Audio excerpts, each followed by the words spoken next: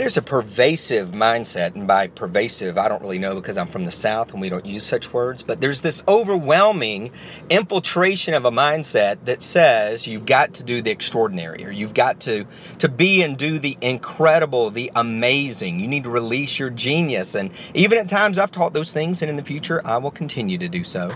However, I've got a couple of buddies, acquaintances, who are really the definition of average. Now, I'm not saying that to be negative. I'm not saying it as a put down, because I believe their example of leveraging average is one of the greatest ever. In fact, I'm not sure that I know anybody who has done more with average than one of my buds. So, what's the deal? Listen, they both do two things over and over and over and over again. They produce and they promote.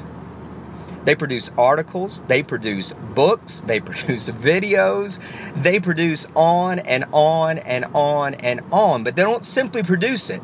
They're not simply faithful to, say, writing their blog every day.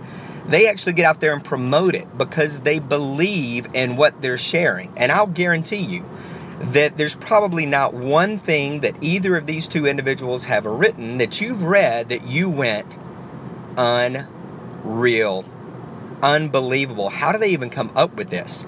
But instead, you would read it and go, okay, I could have written that. I could have come up with that. I could have discovered that. There's a lot of that. Why? Because it's super average. But they don't do what most average people do.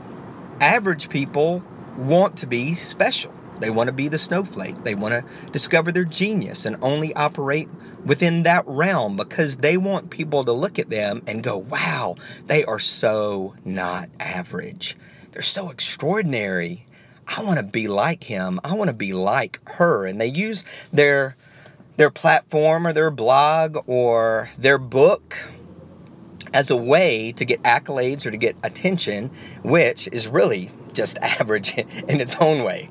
But these two people that I'm talking about produce day in and day out, all the time, and they're in constant process, and they constantly promote what they're producing. And so what's happened? They've created this incredible following, and they almost make money magically in their particular markets because they have this following, not because they've done anything special or anything extraordinary or anything amazing. They simply produced and they promoted it.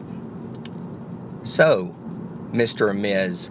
Average or Mr. or Ms. Extraordinary, are we following those two simple principles? Are we doing what we need to do regardless of the outcome, regardless if we think there's going to be a payoff or not, regardless if we feel like we're going to get all the accolades or attention or not? We believe in our cause or we don't. We believe in what we're producing and what we're working on or we don't. Everything can't be a setup to benefit us. It needs to benefit our market. It needs to benefit those around us. And so we focus on that and we produce that and we promote that because we believe, not simply because we're trying to profit. Success is not an accident. PaulBEvans.com.